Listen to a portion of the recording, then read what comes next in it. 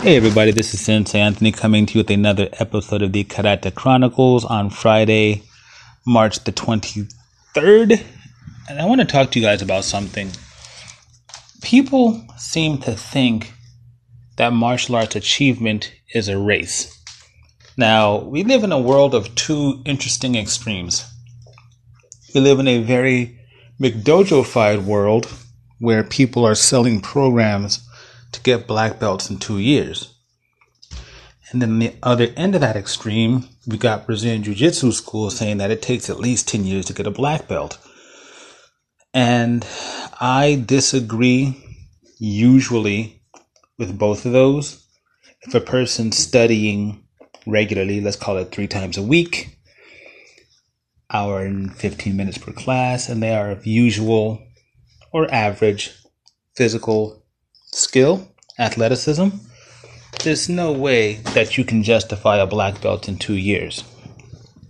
Conversely, the requirement of 10 years to a black belt, that is so often the standard of Brazilian Jiu-Jitsu, also seems to me a bit like it's about greed.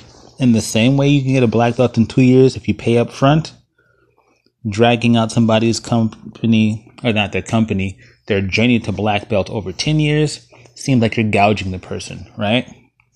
That's my opinion. So, I think that there's kind of some unrealistic expectations about the martial arts journey. As a person who studied for close to a decade and a half, well, more than a decade and a half before they were awarded their black belt, remember, this is not about the belt.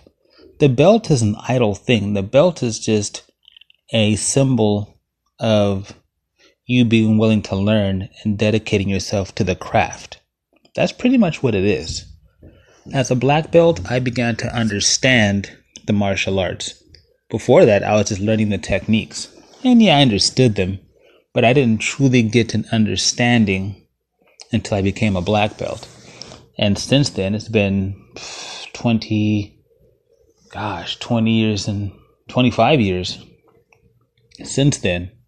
And I still feel like I have just as much now to learn and even more to teach than I did when I started. So for all you students out there, I tell you this because it's probably the truest thing that I can assure you of. Rabbits run faster than turtles, but turtles know the road better. What do you guys think? I'd love to hear from you. Check me out at martialartsoakland.com. And by far the most important thing, please be kind to yourselves and each other.